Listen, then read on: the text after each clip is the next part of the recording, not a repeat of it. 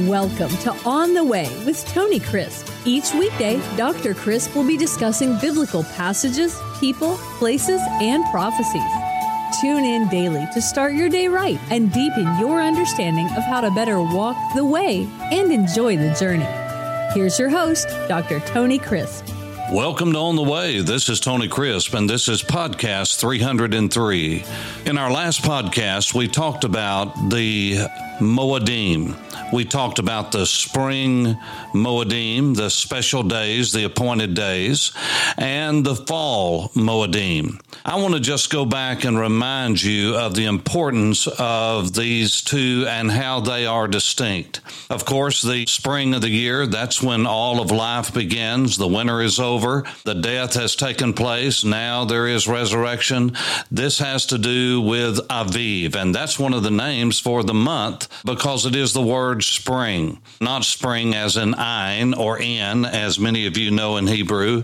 En Gedi, the spring of the wild goats, for instance, and En Gev, where many of you have stayed. That's the word for spring, but that is a spring of water. But then spring as the season is Aviv. But it is the month of Nisan. After the first day, then the 14th day is when Passover took place. And that was special because God wanted them to remember the great deliverance that he gave them and the fact that blood was the means of redemption and freedom from slavery. And you remember the story of the Passover lamb. I'm not going to go into that because you can go back and read that from Exodus chapter 12 and then the great story in all of the book of Exodus thereon, and even in the New Testament how it is referenced. That is the first of the great festivals and the great Moedim and feast. We call them feast and festivals, but they are appointed days. They're days when God said, I want you to meet with me. Then that begins at Passover, the next day, unleavened bread, and that is another time of fasting, a time of remembrance. That lasts for a week. And in the middle of that is the day of first fruits. Now, remember, they were an agrarian society, and that means it was all centered around agriculture. The winter wheat and the winter barley had been planted, and now it was harvest time, and the offering of the first fruits was the best of all of the sheaves that the barley harvest would produce, and they would come and they would wave a single sheaf before the Lord in Jerusalem. And that was the signal of more to come. And that is the day that Jesus rose from the dead. So there is great significance about the first coming of Messiah in redemption. These are the great Moedim from the springtime that speak of the Lord Jesus, the Messiah, coming for the first time to do his redemptive work. Now, redemption is not finished. Yes, our salvation is finished as far as it is paid for. The debt has been paid. But remember, the book of Romans says, like much of the prophecies of the Old Testament, that there is a day coming when all of the earth will be redeemed. All of the universe will be redeemed. The heavens and the earth will be completely renovated. It'll be a new heaven and a new earth.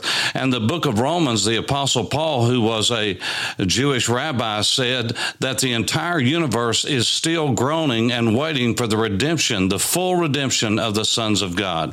So is our salvation paid for? Yes. Is our salvation finished as far as the debt has been paid? Yes. But redemption is not complete and will not be until the new heaven and the new earth and our bodies are redeemed and everything is consummated.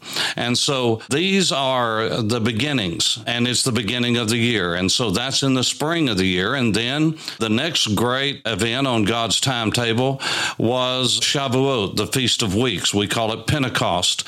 That's when the Torah was given, 50 days after that leaving from Israel and the Exodus from Israel. The Torah was given on Mount Sinai 50 days later, and that is the day that the Holy Spirit came in a brand new way to indwell the life of every believer that had trusted Jesus the Messiah as their Savior and Lord. And so these are the first of the Moedim. But in the fall of the year, all of these Moedim, these special days, deal with the second coming, the blowing of the trumpets, Yom Teruah. That was a day of remembrance. It was a memorial day. Then that instituted with the Jewish people 10 days of awe until the Day of Atonement. And during that time, there was great repentance and reflection for this sacred day of the year called the Day of Atonement, the Day of Covering, Yom Kippur. And then the Feast of Tabernacles. All of those have to do with the time when Messiah will return to earth and he will rule and reign over the earth until the enemy is completely vanquished. There's a new heaven and a new earth, and that's for another day. But I want you to understand that when I left you yesterday, I was talking about repentance.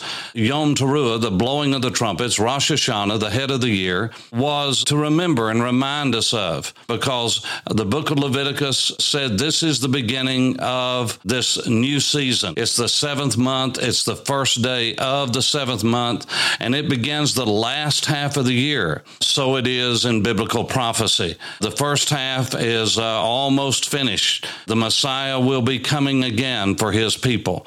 And so all of that is symbolized, and we'll get into that more in the days ahead. But what I want to do is center in on these days of repentance, because if there's ever a time when the Church of Jesus needs to repent, those who are saved, it's now. If there's ever been a time when a nation needs to repent, it is now. Our nation, the United States of America. God help us. We are in a mess, and only the Lord can get us out of it. But I want to talk to you about repentance because it's not talked about much, and lots of times we talk about repentance, but we don't explain it to people. These days of awe, these days of repentance, remember, for an entire month, the 6th month of the year, Elul, is a month of repentance for the Jewish people, especially the Orthodox. Then, after 30 days, which the month is, it's one of those 30-day months, then you have the day of the blowing of the trumpets. Now, the Jews believe that the 25th day of Elul was the day when God began creation. And 6 days later, which would have been Yom Teruah, the blowing of the trumpet is the 6th day when Adam was created. And they believe he was created in Jerusalem, what is now Jerusalem, on the foundation stone, which is the place where Abraham would have offered Isaac, where the Holy of Holies would have been sitting. That is the whole idea behind the blowing of the trumpets and the great significance of that day of Adam being created, because that is when everything is beginning to be counted on a biblical scale. And so that was really the day when all of creation starts to be counted. So it is the blowing of the trumpet. Man has been created in the image of God. He has been given life like no other of his creation, a special creation of God. And then he rested on Shabbat and named that day special. Now, let me just say one word before we deal with this idea of repentance. Shabbat is a special day. It was then and it is now. God not only set it as the first of the Levitical moed and appointed days in Leviticus chapter 23, but it is part of the Decalogue of the 10 Commandments that God gave to Moses. It's the fourth of those commandments that deal with keeping this day sacred. And so God is really wanting us to emphasize him as creator. Now, this is very important because it is the slippery slope that we first stepped on that got us into the mess that we're in today. Because if you don't have a biblical lens to look through, if you don't have a biblical worldview where God is the creator and the sustainer of all of life, and we are accountable to him, then it is the foundation upon which all Christian doctrine is built. And when we get to heaven, it will be the first thing, according to Revelation chapter 4 and 5, that we will thank God for before we thank him for his redemption as the Lamb of God that has taken away the sin of the world. We're going to praise him that he is the creator and the sustainer of all of life. That's how John presents him in his gospel, as the creator creator of everything, and then as God coming in the flesh to redeem us from our sins. And so this is very important. But again, we'll get into that in the podcast ahead. But I want to talk about this concept of repentance, because as I said last night, I believe there are four aspects to that. First of all is the Hebrew word shuv, which is the turning away. It really is the basic concept of turn or turn back. It's translated probably 30, 35, maybe even 40 different ways. I'd have to go back and look. I'm saying that off the top of my head, but it's close to 40 different ways. Most of the time it is to turn or return. Then one of the most prominent ways that it is translated is the word restore, to bring back. That's the aspect, I believe, not only of those who come to know God in a personal way through the Messiah, Yeshua, Jesus, but also for those of us who are saved and we turn away from the Lord and we look away from God and fellowship is broken, not our relationship, but our fellowship. This has the aspect of restoring. This is what happened to King David. We'll get to that in just a moment, but you've got to have this aspect of turning away from something, the idea of forsaking something. Repentance is that you not only forsake the particular sins in your life, but the sin of unbelief, the sin of idolatry, of humanism, of trusting your own way to God and working your own way to God and working out deals with God. That has to end. You have to forsake any idea that you merit salvation. There has to be a turning away from any self-effort and turning to God, not trusting anyone else, but trusting God. All of that. See, repentance and faith are two sides of the same coin. You cannot have biblical saving faith without true repentance, and that means forsaking, turning away from whatever it is and whoever it is and your own self and turning completely to God, because He is light and in Him is no darkness at all. And if you turn from darkness, the only light you can turn to is God Himself. And so it has the idea of forsaking and turning, and that's the idea of the Hebrew word shuv. But in the Greek New Testament and in the Septuagint, the Old Testament translations, one of the prominent words that translates this concept of turning is metanoeo and its derivatives. And that's the idea of changing your mind. It's a meta, which is a Greek preposition that in this construct has the idea of change. Then nous is the base word for mind. Metanoeo is a particular construction that means that one changes their mind. And there'll never be any change that's permanent in our lives until we, first of all, change our thoughts, which leads to a change of attitude, which leads to a change of conduct. Anything else is behavior modification. You see, only God can truly change the heart. And that is the concept of regeneration. Again, that's for another podcast and another whole set of teachings. But I want you to understand that only God can change the heart. And God has to grant us repentance. You see, we are so wicked that we'll go our own way. That's why Isaiah said, all we like sheep have gone astray. We've turned every one to our own way. And you say, but wait a minute, what about those? There are none righteous. There is none righteous, no, not one. Now, in Romans 3:10, when the Apostle Paul deals with that, he uses three negatives. He pounds it. There is none righteous. None is the first negative. And it's almost as though he's anticipating someone saying, what about, or but, and he says, no, that's the second negative. Not, that's the third negative. None are righteous. No, not one. And the fact is, none of us deserve redemption. But the way that we claim the grace of God and grab hold of the grace of God and enable the grace of God to work in our life is through repentance, and that is forsaking any thought that we are deserving of anything or entitled to anything, but we come wretched, blind, humble, without reserve. You're not saved with reservations. You have to come to God. Jesus doesn't want to be a part of your life. He doesn't want to be an upgrade. He doesn't want to be an appendix or an addendum. He wants to be your life. Jesus does not want to be a part of your life. He's not an add-on. He's not a convenience. He's not a trend. He is God Almighty. Almighty, and He wants to dominate your life. He wants to be your master, and you must be the slave. You say, well, I don't like that language. Well, you don't get a vote on it, because that's the language of the Bible. It computed with those in the ancient world, and it computes to us. God wants to dominate our lives. He wants to have complete say in our lives, and He wants us to freely love Him. And it's the goodness of God that leads us to repentance. It's the graciousness of God that leads us to repentance. It's sometimes God uses painful circumstances, but God is so good to us even in that. He causes us to want to forsake our old way of life. Secondly is the concept of regret. And I'll end with this. It's very important, because regret has to do with brokenness, not just upset because you got caught, but you ought to be upset because you've gotten caught. And sometimes when people are caught red-handed in something with blood on their hands, and they've hurt people and damaged people, sometimes that brings them to a point of regret and brokenness that leads a person to repentance. I'm not just talking about emotion. I'm talking about the sense of loss that's in one's life when they see what happens. It's like a wake-up call.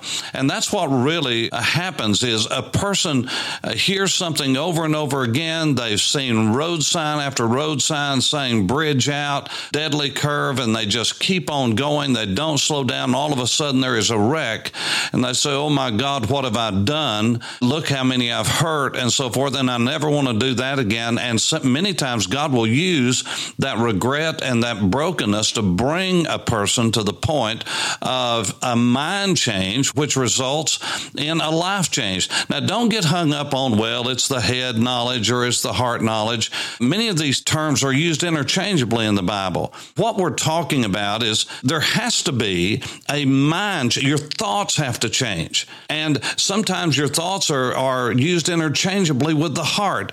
We in the West have so divided up a person to where, okay, that came from the head, not from the heart. I'm telling you guys, we're overthinking this way, way too much. What we need to understand is that when the Bible many times talks about a person, it talks about them as a whole, as a soul. The soul that sins, it shall die.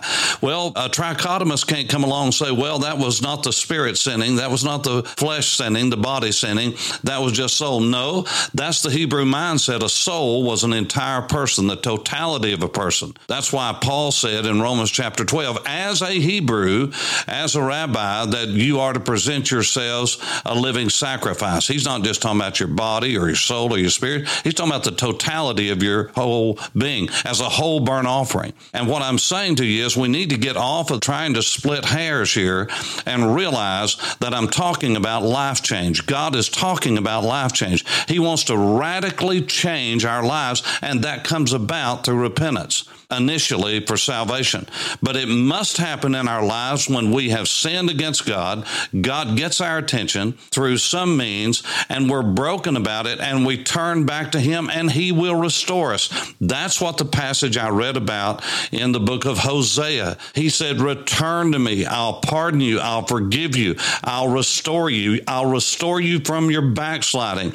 I'm telling you, God is so gracious and merciful that when we turn to Him, when we understand that we have harmed and hurt and we turn to Him, we've hurt Him, we've bruised Him, He's borne the cost for us, He's paid for our sins, then it brings us to contrition, to a broken heart. People say, well, I know God wants to break my will. No, God wants to break you, period. The idea of a broken and a contrite spirit is what God's looking for, not just our stubborn will. He wants us broken inside and out so that He can heal us and He can restore us, and He will. So this is part of what Yom Teruah is about. It's about waking us up and getting us back into the land of the living, back into the place of blessing, and let God restore us. Let God heal us. That's what He wants to do.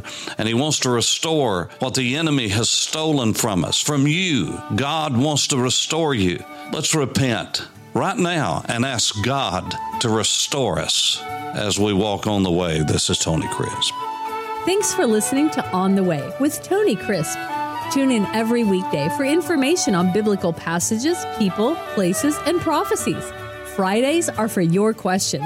Email your questions to questions@tonycrisp.org. Then just listen for your question to be answered on Friday's podcast. That's questions@TonyCrisp.org. Thanks for listening and have a blessed day on the way.